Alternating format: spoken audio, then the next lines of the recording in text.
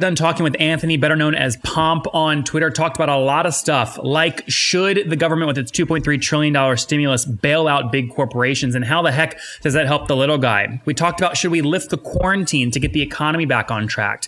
He made a bold prediction that gold will break 2,000, maybe get up as high as 2,500, up from 1,600 today before coming back down. We also talked about Bitcoin and will more people go to it as the Fed keeps printing more money. That demand shock plus the supply shock, which is happening here in May, Bitcoin is having. Will those two things drive Bitcoin up to 100,000 per Bitcoin, up from 7,000 today? We'll have to wait and see. He made that prediction. We talked about should we nationalize PPE and the supply chains that produce PPE so we're never dependent on China or another country in the next emergency. We talked about what China power will look like after the virus. Are they more powerful? Are they less powerful? What happens to America as a leading superpower after this virus? And again, talked about corporate bailouts, Bitcoins, quarantines, you name it. We talked about it. Enjoy the episode. Hello, everyone. My guest today, this is like one of those cool things. You just say Pomp. It's just a one name sort of deal. He's so well established. It's just Pomp. That's all you need to know. You just go on Twitter. It's Pomp. It's good to go. But no, his name is Anthony, and he's building an interesting media business. But more importantly, he's co-founder and partner at Morgan Creek Digital, writes a daily letter analyzing crypto news for institutional investors. But more importantly, he's got a Substack newsletter doing very well. And his podcast, I've recently saw him have guests on that were not necessarily only in the crypto space. And I said, anyone who's interviewing people is usually the smartest because they get to interview and learn. And so I said, I got to interview this guy. So Anthony, thank you for joining me. Absolutely. I appreciate you having me. What did I miss? Anything there in the background? I mean, you are a crypto guy at heart, correct? Yeah, I spend probably 50% of my time specifically on all the crypto stuff. Before that, I was in the military, built and sold 2 companies and worked at some of the large tech companies after that. But pretty much have found myself spending majority of my time on crypto stuff now, Bitcoin specifically. So let's jump into today, right? So we're recording this on the 3rd. This will go live in the next 2 weeks, so we can be really relevant with today. We were joking before we started recording, going, man, if we ever got a letter from the government, the president going on CNN going, stay home or you're going to be fined, we would all be like, are you kidding me? This isn't like an authoritative, country. It's free. But today, stay home for the virus and no one asks any questions. Is this a scary kind of land we're venturing into? Yeah, it's one of these things where there's a health crisis. And so obviously that needs to be addressed. I think what's happening is an over-rotation on the health crisis, which causes the economic crisis. And ultimately what ends up happening is people look around the room and they're trying to figure out who they should listen to. Right. And obviously the government has a very authoritarian type position when it comes to stuff like that. And so they're asking people to stay home. They're at some points even, finding people, giving them tickets. I recently heard there's some restaurants in Illinois, I think it was, where cops actually showed up and arrested people who were inside of a bar that was operating, et cetera. So it's just a weird time. And I think we're kind of all figuring it out as we go through this together. So I want to walk through a bunch of different things on this episode with you, ranging from politics to power to ultimately currencies and Bitcoin and alternative asset classes. Starting with the current crisis, right? So we see obviously unemployment going through the roof. We see the Fed doubling their balance sheet, but nobody is asking the question, when can we stop, or how much money can we print before it bites us in the butt? What is the answer to that question? And in your opinion, why is nobody asking that? I don't have the answer. I tend to think more structurally, just like this is not a good situation. And so people, if you zoom out and say what's happening, right? We're in a deflationary environment where there was a liquidity crisis. The virus caused, a lot of people to say, wait, what's going on? It caused this slowdown in the economy. And so asset prices all sold off and the dollar strengthened because people wanted dollars, right? In times of uncertainty, they want dollars. And so what ends up occurring is all of those other assets end up going to close to a correlation of 1. So they all start going down. And we saw that with Bitcoin, gold, treasuries, equities, real estate, everything across the board. In order to reverse or stabilize the markets, what you've got to do is you've got to strengthen the dollar, right? Or you got to weaken the dollar. And so how do you do that? You flood the market with dollars. And I think that's what we're seeing them try to do. At first, when they were announcing, I think the first announcement was $700 billion in quantitative easing. I remember writing something saying it's like bringing a water gun to a combat zone. it's just not going to get the job done, right? And so I started talking, saying that they were going to have to release like a monetary stimulus bomb. And to me, it was going to be, I don't know, $1, 2, 3 trillion. It was my initial thought. They came out and they announced $2 trillion. But by the time they actually announced it, I had already said, look, I think it's going to end up being $5+ trillion needed to get out of this. Like the unemployment is going to be way worse than we originally thought. Like literally, we are all sitting at home and the economy is not going to turn around until we get out of our homes. And so every week that we're sitting at home, it's just getting worse and worse. And so what I think we're seeing right now is the Fed's fighting a deflation. And they're not going to win, right? Until they start printing trillions and trillions of dollars. And when they do that, we will eventually get back into an inflationary environment. And I think that's where it brings into question, like, what is that long-term impact of all the printing that goes on, or the liquidity that's injected in the economy in the short term? Mm-hmm. Okay, so with that being the case, if you're running the country today, do you say everyone stop the quarantine, get back to work right now? Yeah, so this is what the big thing that I keep going back to is like, the health crisis is causing an economic crisis. So you have two separate crises. And right now, I think a lot of people are like drawing a line in the sand and they're saying like, that's a black and white scenario. Either you save the healthcare system and the economy fails, or you save the economy and a bunch of people die. And I actually don't think that's the right framework to view the problem set through. I think instead what you have to realize is those two things are intertwined and the solution is not going to be black or white. You don't have to choose between economy or healthcare. There's some sort of gray area in between. And so, there's people who are way smarter than me that have way more data than I have and a better understanding of the resources we have that are come up with the exact solution. But a couple of potential options they could pursue would be things like on one extreme end, they could literally say, hey, if you're under the age of 45, you're less likely to get this and die from it. This is a time of war. We are literally at war with a virus and we are at war economically with ourselves. We need people to serve their country. And the service of country is not to go fight in some war in a foreign land. It is to go back to work with a health crisis looming. So you may actually get sick, but we need you to volunteer for that risk and go into work. That's an extreme example. I don't think that we would see them do that, but that's kind of one end. On the other end of the spectrum, what they could literally say is, we are going to take people who are sick, people who are old, people with pre-existing conditions, et cetera. They're all going to be quarantined and shelter in place like we have now. We then are going to take our younger population, we're going to send them back to work. But what we are going to also do is we're going to ensure that they don't interact with those higher probability demographics, right? So if you live at home and your grandparents there, maybe the government says to you, hey, you're going to go to work, but you're not going to come home every night. Instead, we're going to put you up in a hotel around the area so that you don't actually cross-pollinate potentially the disease, et cetera. So again, like these are two examples that are actually on pretty far ends of the spectrum. But what I think you've got to realize is we can't solve the problem until you get people back to work. But that doesn't mean 100% of people have to go back to work. And also, it doesn't mean that all of a sudden we just ignore the virus, right? Like the virus is killing people. And so we've got to address kind of both crises at the same time. Because when you have a black and white solution for a problem that's not black and white, what ends up happening is I actually think you do a lot of damage over the long run.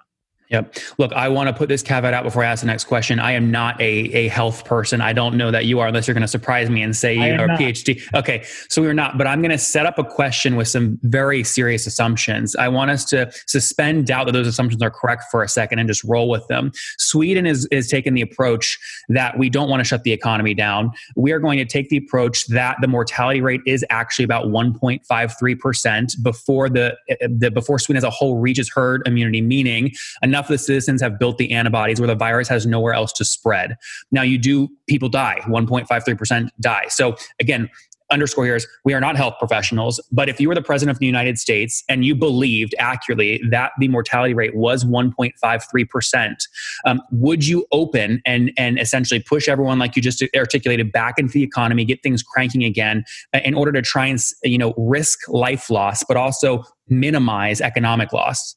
Yeah. I mean, look, these are the complex decisions that people are facing right now. And I'll caveat kind of all of this with, I don't know if there is a right answer, right? I actually think that there's like a balance between kind of addressing a lot of these things. Because the second people hear, oh my God, in the United States, 1.5%, I think it'd be like what? 4.4 million. Yeah, 4.5 million people. Like 4.5 million people dying is just unacceptable in the eyes of majority of the country, right?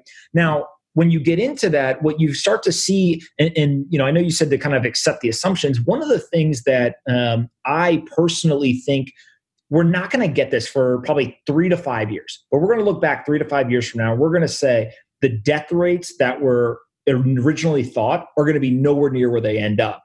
And the reason why I say that is lower or higher. I think they'll be much lower than what we think they are. And the big kind of contributing factor to that is about a week and a half ago, was the last numbers I saw. The United States had only tested about 850,000 people in the U.S. And 850,000 people out of 330 million, give or take, right? And so when you see that, what ends up occurring is not only are you only testing 0.3% of the population, but you're also only testing, for the most part, people who feel sick, people who come in and say, I think I have it. Can you please test me? So there's a selection bias. Now, other places in the world, some have been really, really bad, like Italy, right? Obviously having thousands of deaths. But then you look under that data and you realize, wait a second, 99% at one point of all of the deaths in Italy had either some other health concern or a pre-existing condition. It's unclear how many of them died specifically from the virus, or the virus, they were positive with the virus at the time of death, but they actually died for some other reason. I'm not a health professional, I don't know. But what I'm getting at here is every single one of these data points, it's very quick. You can understand or point out it's bad data. Right? It's the best data we have, so we have to make decisions with that data, but it's bad data. And in hindsight, we're going to have much more clarity, obviously, as to what the actual data was at the time. We just don't have that benefit today. And so what I think you're seeing happen in the United States specifically is we're over-rotating out of an abundance of caution. So if you're going to, over-rotate one way or the other, it's probably you want to over-rotate on the abundance of caution and the protection of life. So what you do is you send everyone home, right? As you get more data and more clarity and more accuracy, I think then what you start to realize is, okay, people under the age of 30, the death rate is 0.1%. It's about the flu, let's say, is the numbers I've seen. If that's the case, everyone under the age of 30, go back into the workforce. If you live with somebody who could be at a higher propensity for being infected, don't go home. Just that alone, right? I don't know how many people that is in the labor force, but you start to quickly generate economic activity, and you start to try to chip away at, you can't prevent the economic crisis, but I think that you can mitigate some portion of it while also still addressing the health case. And so I think that's what some of these countries are doing. Some are obviously doing it better than others. I just think in the US, we've kind of over-rotated on the health side. Now that we have an understanding there, we got to kind of balance it back out and address both crises, or we'll end up in a really bad place. As of April 6th, the stock market in terms of lost capitalization was about 11.5 trillion relative to about 10,000 deaths. If you then put essentially a price per death, right, and lost economic gains, about 1.2 billion in lost economic, stock market capitalization per death. It's a hell of a question to ask, right? But the question does come up. How do you value a life? And it's a very real question. Yeah. So I wish that I remembered who was talking about this on Twitter. And if they're listening, I apologize for not giving them the credit for it. So this is not my idea. But basically what they took this analysis, they took it one step further and they said, is it just that every life is actually equal? Right? Can you put the same quote unquote dollar amount on a life of somebody at the end of life versus somebody who's 25 years old? Right. And I tend to think that it's unlikely that you would put the same value, right, especially an economic output standpoint, on every single life. So I don't know what the right framework is. I don't understand, what equation you could use to kind of derive that value. But I think that's the first thing is you can't just paint like a broad stroke of every life is equal to the same amount. Then second, on top of that is, again, it comes down to what are we as a country? Right. And I think that this is like a big existential question right now of if you're a 100% capitalistic society, do you optimize for the economic superiority and the economic output over the life of individual citizens? If you are a 100% socialist society, right, you optimize for the life over the economic output. And so I think what ends up happening is the United States isn't either one of those. The United States is somewhere in between, and we're almost like in puberty to some degree. Figure out like, what are we? Because I don't think that we actually have an answer to that yet. And if we don't know what we are, meaning how much do we value the economic versus the life, like the exact question you're asking, I don't think that we can actually put it into execution. And so it's almost like we're like figuring it out on the fly. And what you're seeing is literally healthcare officials are doing calculations on a virus and the impact on the loss of life.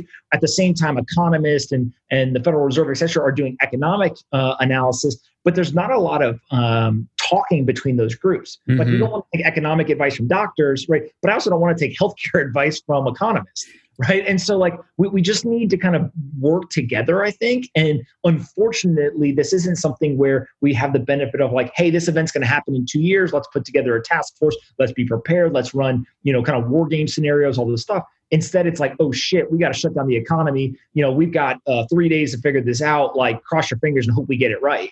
I think that's kind of what we're seeing. And, frankly, they're probably doing a pretty good job given the circumstances. Obviously, there will be people who complain about what they could have done better or what they should be doing. But for the most part, like, there looks like a lot of the healthcare data is improving or at least kind of flattening, which is an encouraging sign. Obviously, the economic data is really, really horrifying. The saving grace may be that there is some sort of quicker than expected recovery. I tend not to believe that, but it's still a possibility. And so we'll kind of see where we end up here.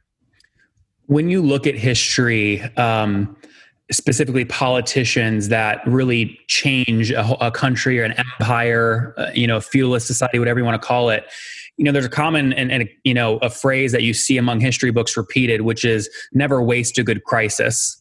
In fact, many times to usher in serious change, you need some sort of crisis. And this has pushed conspiracy theorists to many times even associate massive crises with, oh my gosh, the government did this to usher in a crisis. Now, I'm not saying that I'm not trying to speculate there, but my point is this.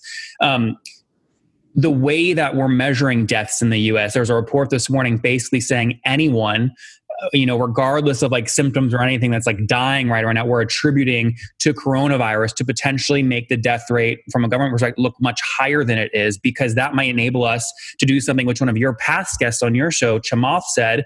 It might make the government potentially sell a biometric version of the Patriot Act after this much easier. Right? Yeah. To what degree as a citizen do we have to watch this kind of maneuvering play out over the next several weeks? Yeah, this is something that it's a super sensitive topic, right? So I always caveat this with, I frankly don't care who's right and wrong. I just want to find the truth, right? What I mean by that is we're equal there. We're the same. It doesn't matter. It's not a political thing. It's just what is the actual facts. And so I'll use an example to kind of highlight the problem you're describing. So there was an infant in Chicago that died. And literally, sub 1.5 years old or whatever the definition of an infant is. And the infant tested positive for COVID-19. So when I saw the initial report was infant dies with COVID-19, within an hour, all over social media, infant dies from COVID-19. Those two words are very nuanced difference, but they mean all of the difference when it comes to how do you categorize that death, right? And if an infant now is dying from the virus, that would test a lot of the assumptions or disprove a lot of the assumptions around the impact on young children, right? The death and mortality and all this kind of stuff. If instead it's just an infant died because and also had the virus, but not because of the virus, then that would fit more in line with the assumptions that I think most people, epidemiologists, doctors, et cetera, hold. So I started to look into more and more of it. And the investigation was still ongoing at the time that all this was going on. And the baby had other complications. So what I took away from it was, regardless of the answer, the way that this stuff is getting reported is flawed. Because in fact, what we saw was two separate narratives being publicly displayed by journalists and the media, but the investigation of the death inside of the healthcare system was still ongoing. So they had not reached a conclusion yet. And so what ends up occurring, to your point, is it's really important how that death gets categorized. Yep. If that death counts as part of the data, but the baby actually didn't die because of the virus, well, then maybe the numbers are actually inflated, right? And so if you look at the two important data points when it comes to the virus, there's the deaths and then the number of people who are infected. And those two numbers are pretty much the basis for a lot of the analysis we see, both in the United States and foreign geographies. So if all of a sudden, I think most people have recognized, okay, we know that we don't know how many people are infected because we aren't doing enough testing. So that number is, kind of has an asterisk on it, and it's probably undercounting the number of infected. But for the most part, I think people actually believe the death number. Right? Mm-hmm. When you say, hey, 10,000 people have died in the United States, I think we all generally like, okay, well, there's like a dead body, right? So like, of course, that person has died. But now what's starting to happen is this whole idea of, well, are people being counted as dead who have tested positive, but they didn't necessarily die from the virus. Again, I'm not a healthcare professional, so that nuance is like a super gray area to me. But I do think that it reiterates the point that people need to understand and really be fanatical about making sure the data they're looking at is as accurate as possible. Because I think that what we see is, millions of people could die. 50,000 people could die. Well, I don't want anyone to die. But that's a pretty big range for us to be making decisions on, what businesses should be shut down, what shouldn't. Should people be allowed to travel? Should they not? Like all of that is, just big decisions that have second and third order effects that also are not just leading to death, right? I interviewed Tim Kennedy, and he said, this isn't economy versus lives. He goes, this is lives versus lives. And what he meant was when economic downturns occur, it leads to increases in alcohol and drug abuse, homelessness, suicides, all of these things. And so he goes, actually what you could have is you could have a situation where more people are hurt by the cure than the actual virus. I'm not necessarily claiming that's true. Again, because I don't understand the data well enough and think that there's enough accuracy to make these decisions, but somebody has to, and that's what we're watching both healthcare and economic leaders do today. Yeah, I mean, I am in this moment of this time, I am the ultimate consumer, and I try not to come up with plans to project. I just try and gather. I'm like a squirrel filling his cheeks with nuts. I just want to gather. And so one of the things I looked at was exactly this, which is let's look at the unemployment rate, right? There's a study done after 2008 by Yale that essentially contributed 45,000 suicide deaths per 1% increase in unemployment. So if we just go from 4% unemployment to 20% unemployment, that's 16 times 45,000 deaths. You can do the math. That's way more than what has died from the actual virus today. So again, I don't know the right or wrong answers, but it is a bear of a math equation to try and figure out how all these things move together. Yeah, and part of it too is like the unemployment number that recently came out. So it was 3.28 million 3 weeks ago, 6.6 last week. 6.6 was the most recent number as well. So you're talking about what is that, like 16.5 million, give or take, of net new unemployment claims. And so when you look at that number, you're like, wow, that's a lot of people. That's way low in my opinion, though. Completely agree. So two components to it. One is it's definitely undercounting because you're not getting gig workers, freelancers, self-employed, people on furlough, all that kind of stuff. And then two, what actually is scaring me, and again, we only have 2 data points, so I don't know this for sure, but what I'm now starting to pay attention to is this idea that maybe 6.6 million is actually the capacity the system can process in a given week. So if 9 million people tried to report last week and only 6.6 million got through because of the log jam, the call centers, all these things couldn't handle more capacity, we booked 6.6 million. Well, why is the number the exact same this week? Again, 6.6 million. Is that the upper limit of what the systems can handle? And until we provide technological solutions or more manpower to process these claims, we'll just keep seeing 6.6 kind of print week after week. I don't know, right? So we need some more data here or to better understand those log jams, but we definitely know more people are trying to file the claims than what's actually being reported. And so I think the situation is way worse. Now that leads to, okay, well, how bad is it and how quickly can we recover, right? Yep. And we just don't know that information yet. So CARE Act, $2 trillion, another $2.3 trillion allocated today, this morning. A big piece of that is $1,200 checks to folks and $500 for children. Yang, obviously, this idea of UBI started getting very popular as part of his platform running for president. We're now ironically seeing a Republican-run government now handing checks out to its citizens. Couple questions here. Number one, do you think that's the right answer? Just give money out and see what happens. And two, this is something that's going to be very hard to stop doing, because it's negative press when you have to stop giving people free money. And Donald Trump managing that press is probably something he'd rather just keep doing. Does Donald Trump usher in as a, UBI? Yeah, so I'll take those in reverse. If you start, I don't think you can stop. The thing that they're doing to mitigate that risk is it's a one-time payment, right? In Canada, we're seeing, I think it's $2,000 a month for 4 months, something that looks more like a UBI. I think Australia as well, it's like $3,000 for 6 months or something.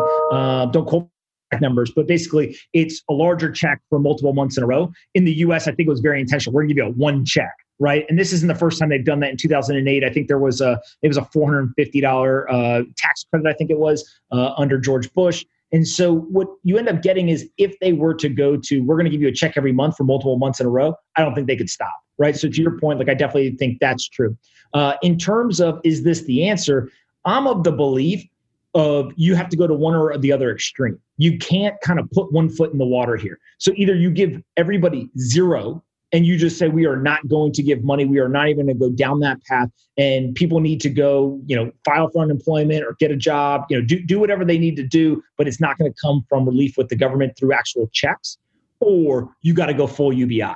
There's no in between here, right? Because basically what you're doing is if you give $12,000 or $1,200 to somebody, I think it's the median apartment rent in the United States is $1,000 a month. So basically $1,200 is like you could pay your rent at an apartment and maybe buy groceries for 2 to 4 weeks. But what happens next month and the month after that, right? And how long does the recovery happen?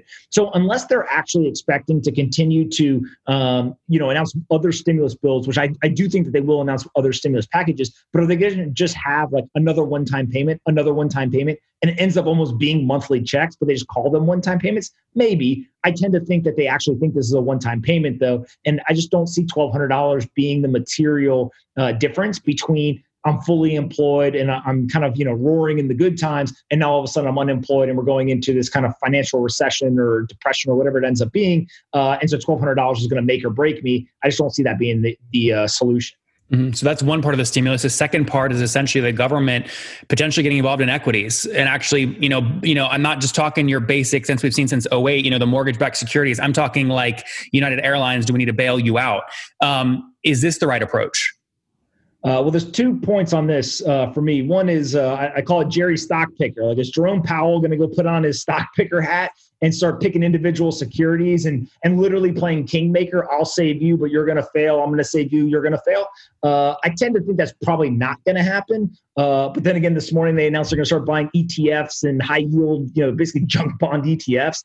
So who the hell knows what they're going to end up doing? But I don't think that's a good strategy to put like the Federal Reserve or even an asset manager in a position to pick individual securities. But that is one option that they could do. The second piece of this is on like the corporate bailout side. And so I think, Mark Cuban and I see eye to eye completely on this, which is the reason why corporations are running to the government is because they believe that the government's the idiot in the room, right? If you're a corporation right now and you probably mismanaged your cash at some point, right? Like the airlines mismanaged cash because they did all the buybacks. I'm not against buybacks. I think that they're fine, right? Whatever. But now you can't then say, oh, we don't have any money. Well, you put all the money in the shareholders' pockets. So you have to now go to debt or equity markets to shore up your balance sheet. The difference here is that the corporations believe they're worth more money than the market believes. So the investment community is saying, I'll buy your company. Right, United Airlines, I will buy that company personally. Yeah, a big private equity company saying, I'll come in and save you, right? $1 million, $10 million, yep. $100 million, $1 billion valuation. Whatever the number is, there's a market to be made there. But the corporate executives believe that the company's worth more than what the investors believe it's worth. So there's a dislocation or a disagreement on valuation. And so instead what happens is the corporation then turns around and says, oh, well, who's the dumbest investor that we could find? Who's going to give us the most attractive deal we could get? Well, the U.S. government will. And so literally that's where you end up with the Boeing CEO on television saying, I'll take the stimulus money, but they're not getting equity.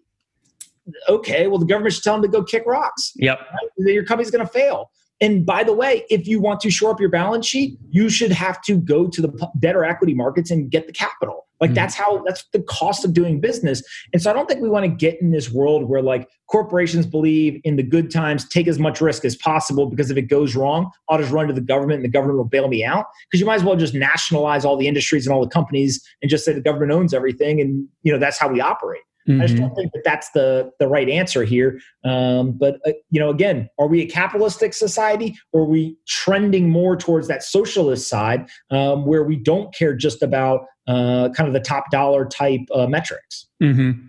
Yeah, I don't know the right answer either. It sounds like you're kind of ingesting like I am and maybe don't have the right prescription myself. What I do say is if you do have the government going and giving these big bailouts, you've got to figure out a way for the American people to essentially own equity in those companies, including the 50% of Americans that don't currently participate in the equity markets, because every bailout benefits people with financial assets and nobody else, because that's where the bailout money is going. There has to be a balance.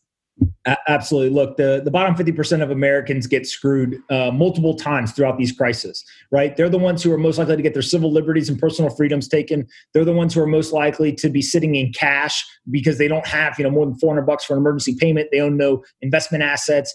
So all the inflation that'll hit after we switch from the deflationary to an inflationary environment, they'll get crushed on that. And then on top of that, all of the investors who make money coming out of this because they buy the real assets that benefit from that inflation, the bottom 50% don't own them. Right. Mm-hmm. So they miss out on the returns. So it's kind of like they just get whacked over and over and over again. And if you go back to 2008 and you look at that wealth inequality gap, it just widened.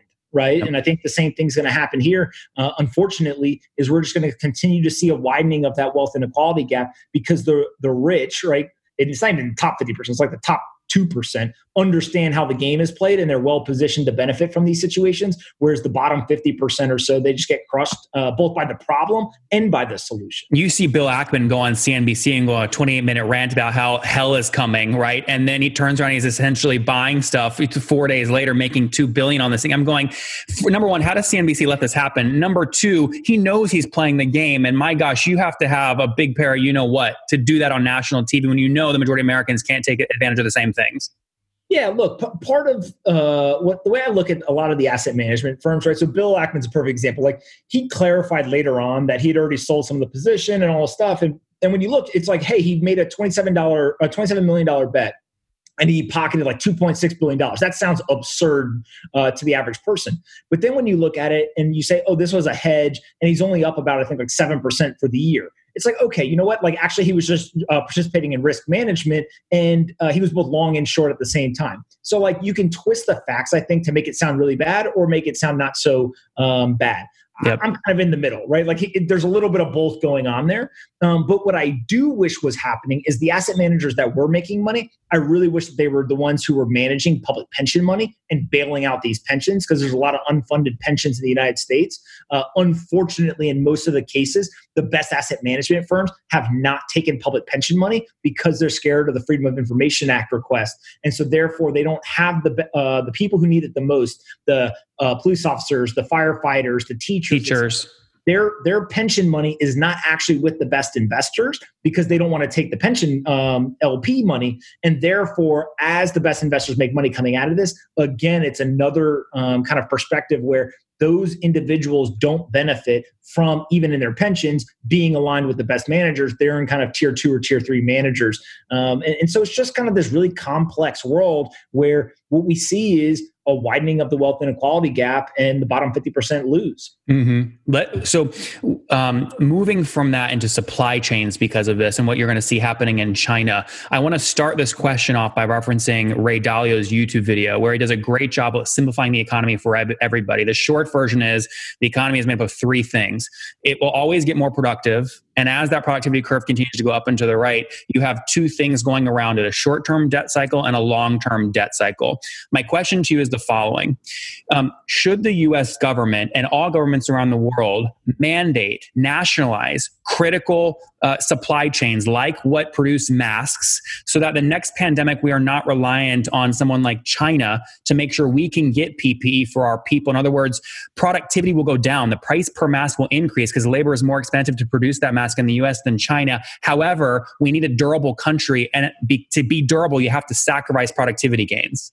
Yeah. So another way to look at this, Chamath really, I think, hammered it home where he said, we pursued being a efficient economy and we gave up our resilience. So you either can be an efficient economy, right, or I think what you're describing there, kind of lower the cost of production as much as you can. And what you give up is that resilience or that durability. Now, what I think is one answer is definitely the government could step in and say, we're going to legitimately nationalize. We're going to take this over. We're going to run it on our soil and like we're in charge. Another solution that's a little bit of a watered down version of that is to change the incentive structure. So what is one way where you could get people to come back on shore, operate within the United States, and be competitive on pricing without the government actually taking over. Maybe it's tax breaks for certain types of corporations or business lines that are deemed national security important, things like that, where what you can do from a government standpoint is you're basically the central planner to some degree, right? You can pull a bunch of strings that nobody else can pull. And so can you go into your bag of tools and get people through incentives to come back, but not actually take over the corporation, right? Because I think the second you get into a world where they're actually nationalizing companies, nationalizing markets, or nationalizing industries, that's a slippery slope where we all know where it ends and it's not pretty. Mm-hmm. And so instead what you can do is you can keep a lot of what's built America, right? It's entrepreneurship, ingenuity, and innovation. That is what has built America and made it what it is. Instead, let's continue to incentivize that. Let's get the resources in the hands of the entrepreneurs who can do it. And then government, get out of the way. Mm-hmm. Right. That's what we're the best at. When America's at its best, that's when we are absolutely, operating at 100%. And so I think that that's what they've got to do here for a lot of these, because the supply chain, right, has become a national security concern. Because imagine if we couldn't actually get the masks. Yep. We'd be screwed. Yep. Right. Yeah, there's plenty of companies here who all of a sudden jumped in, kind of warlike effort. They're building ventilators, they're building masks, they're doing all stuff. But it's not the same as being able just to pick up the phone, place an order, and bam, it's there at your door in 3 days. Right. Yep. And so I think that these are the types of conversations that people are going to start having. And the government can be helpful by changing the incentive structure rather than nationalizing the companies or industries. Yep. Let's talk about removing government, right? If you are libertarian, if you are kind of more on the fiscally conservative side, this is something that you're really thinking a lot about right now. But it's hard to make the average American understand that our national GDP is about 20 trillion and our national debt is about 22 or about 106% of GDP. Said that differently, Goldman Sachs this morning says they expect GDP drops this year to be somewhere around maybe 15 to 20%. So that would mean going from 20 trillion, again, down to about 15 trillion. The stimulus alone is 6 to 8 trillion, which means the government is essentially going to be 60 to 80% of the total national GDP potentially in 2020. That's a socialist country. It is. And this is the part that, again, I know it's super sensitive. I know it's super controversial because there's a stigma associated with the word socialism. What I continue to remind people is socialism is merely a word that describes something that exists. Right. And capitalism does the same thing. They're not good or bad. They just are. So it's a label to make it easier to chat about. It's literally just it has a definition to describe something. And so what ends up happening is the situation you just described is not a capitalistic society by definition. It is a socialist society by definition. And so what we have to, again, that's why I keep going back to this idea of we have to have a conversation with ourselves and ask ourselves, who are we, right? Or some other people would say ask ourselves, what do we want to be when we grow up? I tend to think we already grew up, and now we got to ask ourselves, who are we? And every day what it's looking like is people are much more socialist than they are capitalist. Right? I joke all the time and say all the capitalists on Wall Street become socialists in times of crisis. And so what occurs when that happens is that we simply rely on the government. Again, that's fine if that's the way that the majority of people want to go. I tend to believe that's not the way the majority of people want to go. They actually want smaller government. They want more capitalism. And so therefore, they think that there's another path for us to pursue. Right now, in times of crisis, it's super easy to kind of get people to take the socialist solutions or results simply because their will has been broken. Right? Robert Kiyosaki came on the podcast and he talked about the whole playbook is during a time of crisis, you wait until the American people's will has been broken. And then once their will has been broken and they absolutely are as desperate as possible, that's when you bail them out. And when you bail them out, it becomes this socialist thing. You essentially own them. Yeah. Yeah. And look, this stuff is all super scary shit, right? We can't imagine we're having this conversation in the United States today in 2020, but that's where we are. And I think people just have to have a frank, honest conversation about it rather than try to pretend like this stuff isn't going on, because if we don't talk about it, then it's all going to happen whether we like it or not. So Anthony, over the next decade, how do we get out of this debt? You can inflate your way out of it. You can debase the currency or you can default. I don't think default's an option. Do we inflate or debase? I mean, they have no choice. They're going to have to continue with inflation, right? I mean, that's the only thing that they can do. The central bank's got two tools. They can manipulate interest rates or they can print money. They're going to print money until they can't print anymore, right? And the only reason why they're going to stop being able to print is because the thing they're printing isn't valuable anymore.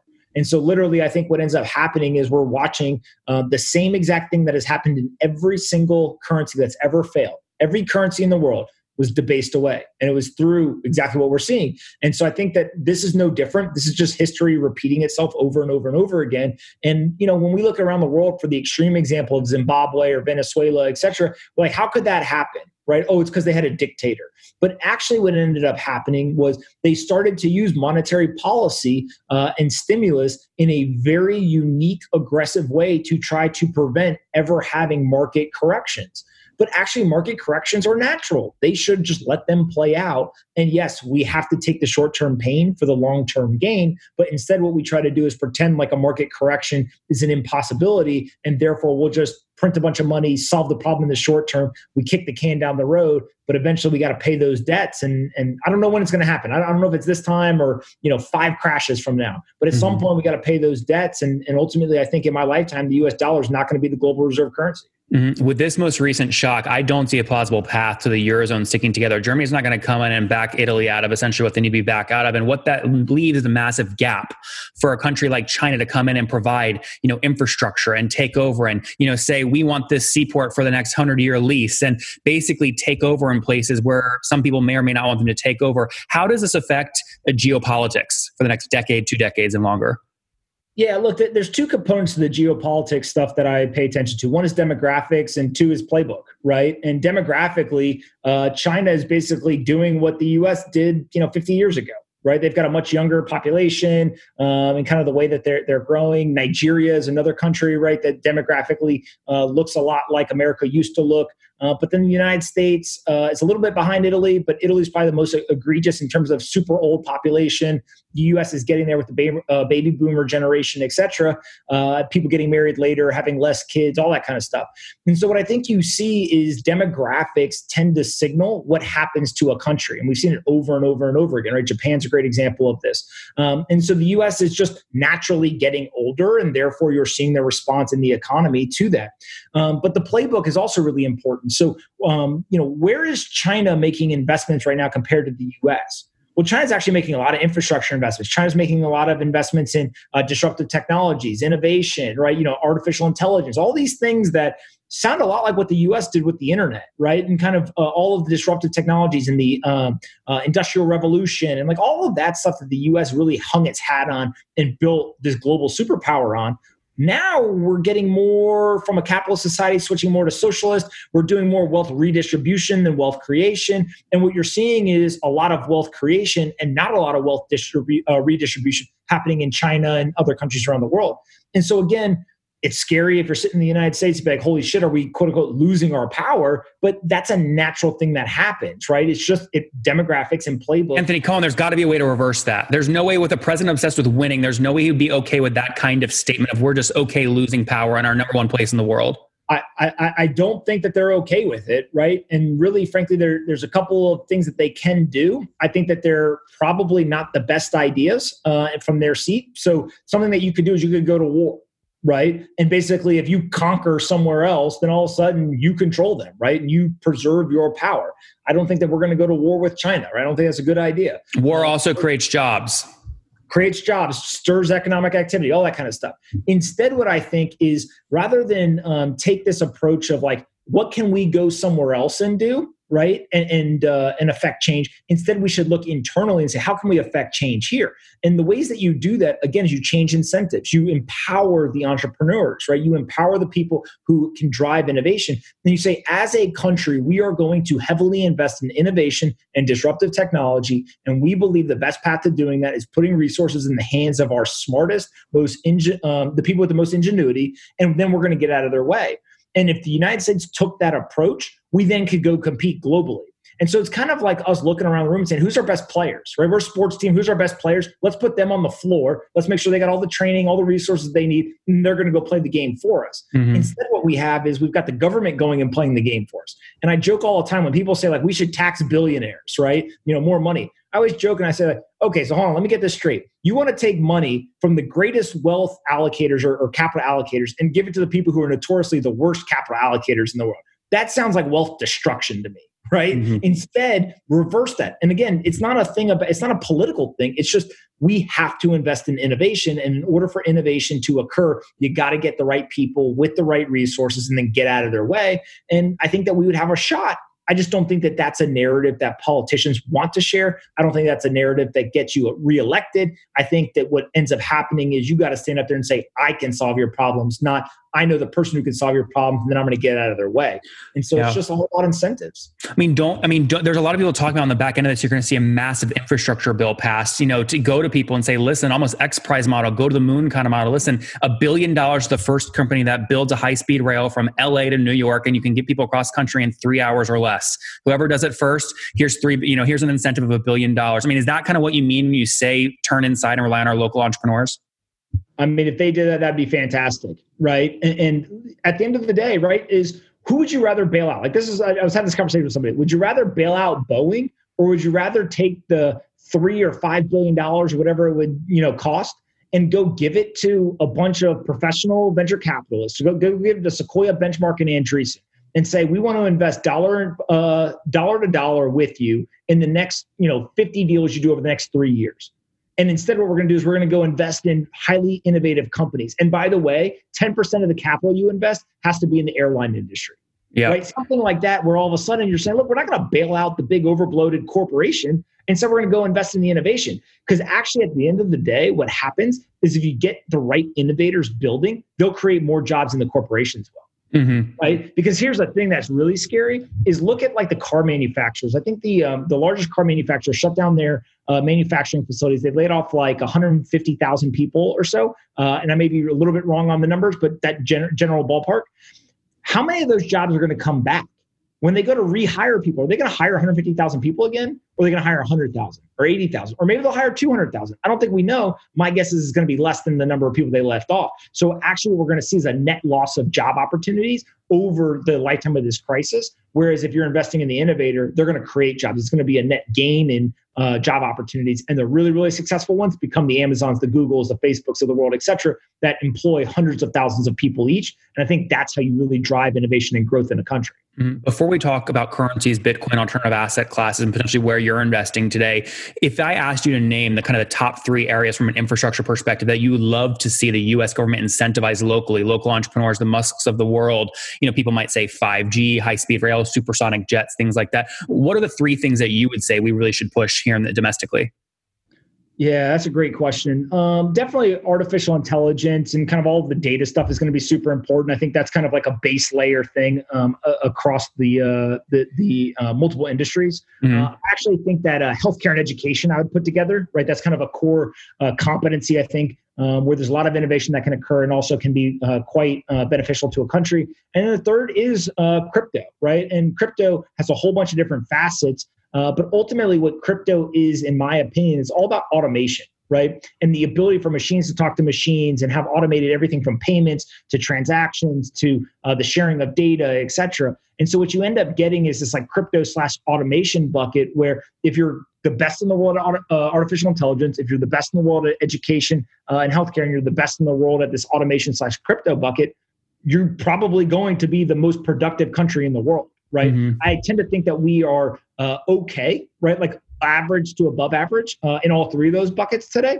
But there's a lot of room for improvement. And I don't think that we're the best at any of those. And so being the best at one of them would be a step up from where we are. Being the best at all 3 of them would be ideal. Wrapping up over here in the next 10 minutes. So diving here in on the crypto stuff for a second. So when you look at alternative assets, obviously you're always going to get gold as a sense of like how scared are people. $1,600 an ounce, I think this morning. Crypto up from $3,800 up to like $7 today, right? $7,000. We have a halving coming up. First off, describe what a halving actually means to my audience. And then 2, do you ever see a case where there is so much money printed in the US that people just completely lose confidence and you see a majority of people start shifting into, an alternative method like Bitcoin and crypto? Yeah. So the Bitcoin halving reward is basically this idea that 21 million Bitcoin were quote unquote created is one way to think about it. And 50 Bitcoin every 10 minutes was distributed to people who ran the network. It started in 2008, 2009. And so that 50 Bitcoin was given out 10 minutes, 50 the next 10 minutes, 50 the next 10 minutes. That went on every single day, every 10 minutes for 4 years. After the 4-year mark, approximately, it was cut from 50 Bitcoin to 25. So it was halved. That Bitcoin reward, that 10-minute reward was halved from 50 to 25. That then went on for 4 years. It then was cut to 12.5. Again, cut by 50%. In May 2020 will be the next one. It will get cut from 12.5 to 6.25 Bitcoin every 10 minutes. So on a daily basis, right now there's 1,800 Bitcoin that are created every day and put into the market. That will get cut from 1,800 to 900 in May 2020. Now, the reason why that's important, especially given the macro backdrop, go back to 2008, 2009 with gold. Gold's a safe haven asset. It's got an inflation hedge to it. In 2008, there was a liquidity crisis, and gold sold off 30% in the summer of 2008, right? Dropped 30%. It ended the 2008-2009 crisis from the end of 2006 to 2011 up 300%. So even though it drew down 30% during the liquidity crisis, the safe haven asset worked. The inflation hedge worked, right? It's up 300% when all the quantitative easing got announced, et cetera. And so very similarly, where are we right now? We just had a liquidity crisis. Gold, Bitcoin, real estate, equities, treasuries, everything sold off, right? Dollar strength. But gold didn't. Well, like back in 08, it went down to, it went like from 1,100 down to like 800. And then to your point, over the next, 2010, 2011, it shot up like 300%. You didn't see gold take a sharp drop over the past 2 months. So here's the best part. So gold was down 12%. Bitcoin was down about 35%. Equities were down about 25, 30%. And Bitcoin actually at one point drew down all the way 50%, right? And then ended kind of around 30%. And so what ends up happening is volatility works both on the upside and downside, right? Gold's actually really, really stable. And that's where we're going to kind of fluctuate between 1,400, 1,600, over the last couple of years. And so what happened is gold drew down about 12%. And now I think it's about flat to maybe a little positive for the year, right? Whereas Bitcoin's about flat, give or take, depending on the day. Equities are still down, 15, 20%, depending on how you look at it, et cetera. So when you see those drawdowns, what happens is on the recovery, right? In the deflationary environment, those asset prices sell off. Gold only sold off 12%. It actually performed the best out of almost all assets, right? And you didn't see the kind of drop you saw in gold like you did in 2008. Absolutely. So now what happens is they're going to have to flood the market to then weaken the dollar. Those asset prices will all rise. I actually think equities, gold, Bitcoin, real estate, everything will appreciate in price from here. Now we might go down more or whatever, but over the next 5 years, prices will be higher than they are today because we'll go back into an inflationary environment. Now the question becomes always, well, what asset will outperform the rest, right? And so that's where it goes into volatility works both upside and downside. Mm-hmm. So if gold only drew down 12%, when we then go into an inflationary environment, again, because it's so stable, my opinion is that it'll crack 2,000, but it won't go past 2,500, right? So it'll kind of end up in like a $2,000, $2,500 gold price point. Equities will rally. I'm sure in the future we will get another all-time high of equities, but I think it's 5, 6, 10 years out, whatever it is. But there will be some benefit to equities over the next 2 to 3 years. So call that, you'll see the 30, 40, 50% type increase. Bitcoin, though, is really unique right now in that it has all of the same sound money principles as gold. The same reason why people ran to gold in 2009 to 2011 to get the inflation hedge, people will go seek out Bitcoin, I believe. It may not be as many people as seek out gold, or maybe it's more. We don't know yet. Mm-hmm. But as people go seek out the sound money principles of Bitcoin, at that exact moment in May 2020, we are going to see 50% of the incoming supply get cut in half. So go back to 2008, 2009. Imagine when everyone ran to gold in 09 to 11, if 50% of gold miners shut off their operations. So the second that gold became more attractive, 50% of the incoming supply went away. You take a scarce asset, make it scarcer, obviously, because the demand increases. You get a supply and demand shock at the same time. Price would have gone even higher than it did over 1,800. And so I think what's going to happen with Bitcoin here is the same thing. We get people who are running from inflation. They're going to seek sound money. Bitcoin's actually more accessible in many cases than gold is. People will start buying up Bitcoin, but at the same time, you get that's the demand side. The demand shock of more people want this asset to hide from inflation. You're going to get a supply shock with 50% of the incoming supply going away. And so I call this the rocket fuel for Bitcoin, where I think that from now, where we're recording this in April of 2020, I think that by the end of 2021, we'll see Bitcoin hit $100,000 price point, which sounds crazy for most assets, right? To see something do 10x or more in such a short period of time. Based on the historical volatility of Bitcoin, it's actually pretty common and would be right on par with what it's done through previous boom and bust cycles. And therefore, when you lay in the macro backdrop with kind of the traditional movements of Bitcoin, I think that my confidence level has actually increased that this is going to happen by the end of next year. Mm-hmm. When the last halving happened, which I think you just said was back in 2016, from 25 down to 12.5, essentially per block, or down to 1,800 per day, did you see essentially a doubling of the price of Bitcoin? Like, did the halving actually equal a double price? Yeah. So if I remember all of the data correctly, and sorry, I'm doing this off the top of my head, but before the first halving, Bitcoin was hanging out around like $6, like $3 to $6, somewhere in there. And then the halving occurred. By the time the next halving came, it was hanging out around $600. But now what that means is there had been these massive boom cycle, right? So it had gone from like $3 all the way up to 1,200, crashed back down to 200, but then kind of oscillated around the $600 price. We get the next halving. We then went all the way up to 20,000, right? It dropped back down to 3,200. We're hanging out right around 7,000 now. My guess is what's going to happen again is we'll get the halving today. We'll get some massive boom, right? That's right, 100,000 plus price point. Then we'll get a massive drop again, 3-4 years from now. And then we'll hang out. My guess is somewhere in like the $50,000 to $70,000 range before the next halving. Mm-hmm. And so what you end up doing is you're almost like adding a zero every time to the number. But because the supply is programmatic, right? With gold, there's two variables. There's the supply of gold and the demand of gold. We always model what we think the supply is, and we've got some data points that kind of suggest it, and then we try to guess what the demand is. With Bitcoin, we have 100% confidence in what the supply is. It's programmatic and it's fully transparent. So now all we have to do is actually just model the demand. And so what you see is a lot of these stock to flow models and co-integration models, et cetera, that are used in gold apply to Bitcoin and are actually more accurate in Bitcoin because one side of the equation is transparently known with 100% certainty, and all you have to model is the demand. And given the macro backdrop, I think demand expectations as they stand today are actually low because more people are going to come in due to that inflation and seeking that sound money principle. Even if you ignore, right, the demand side of things, though, you obviously know with 100% certainty what's happening on the supply side shock, right? Isn't this the same thing as like when you're trying to make money in a public equity like, Disney, and you know that they're going to buy back 50% of their stock, right, in a month. If you knew that before everyone else and it wasn't priced in the market, you'd buy today and ride the thing up. The thing with this is everyone knows the halving is coming. Isn't it already priced in?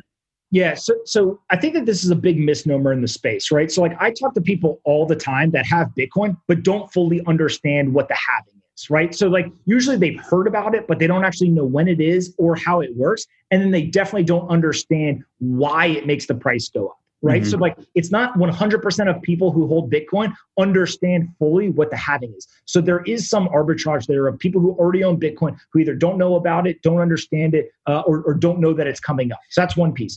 The second is you can't price in people who, let's say tomorrow, buy Bitcoin and have never heard of Bitcoin today. Right. So obviously you get kind of new entrants every day. And then also the people who are going to buy after the halving, who all they're doing is they're coming in, they contribute to the increase in demand, but they don't have anything to do with that change in supply. And so what ends up happening is there is the likelihood that the core users of Bitcoin know that the halving's coming. They've started to buy a lot over the last 2.5 years because they believe that the halving will do what it's done in the past. They believe in supply-demand economics, but it's not 100% priced in or kind of completely accurate simply because what you're getting is a whole bunch of people who don't fully understand it. And then you also get an influx of new users, some of it due to the inflation stuff, and then some of it due just to pure kind of everyday net new gain of users that end up pushing that price up given the drop in supply. Anthony, we covered a heck of a lot in an hour, I think. Man, we touched power, politics, monetary policy, Bitcoin. This was good stuff, man. If people want to argue with you about anything you said, where's the best place to find you online? Unfortunately for me, they find me too often. But on Twitter, I'm just at A Pompliano. All right, guys, there you have it. Check Anthony out on Twitter. Anthony, what's the name of your podcast in case people want to go check it out? The Pomp Podcast. Guys, there you have it. Anthony, appreciate your time. Thank you. Absolutely. Thanks so much.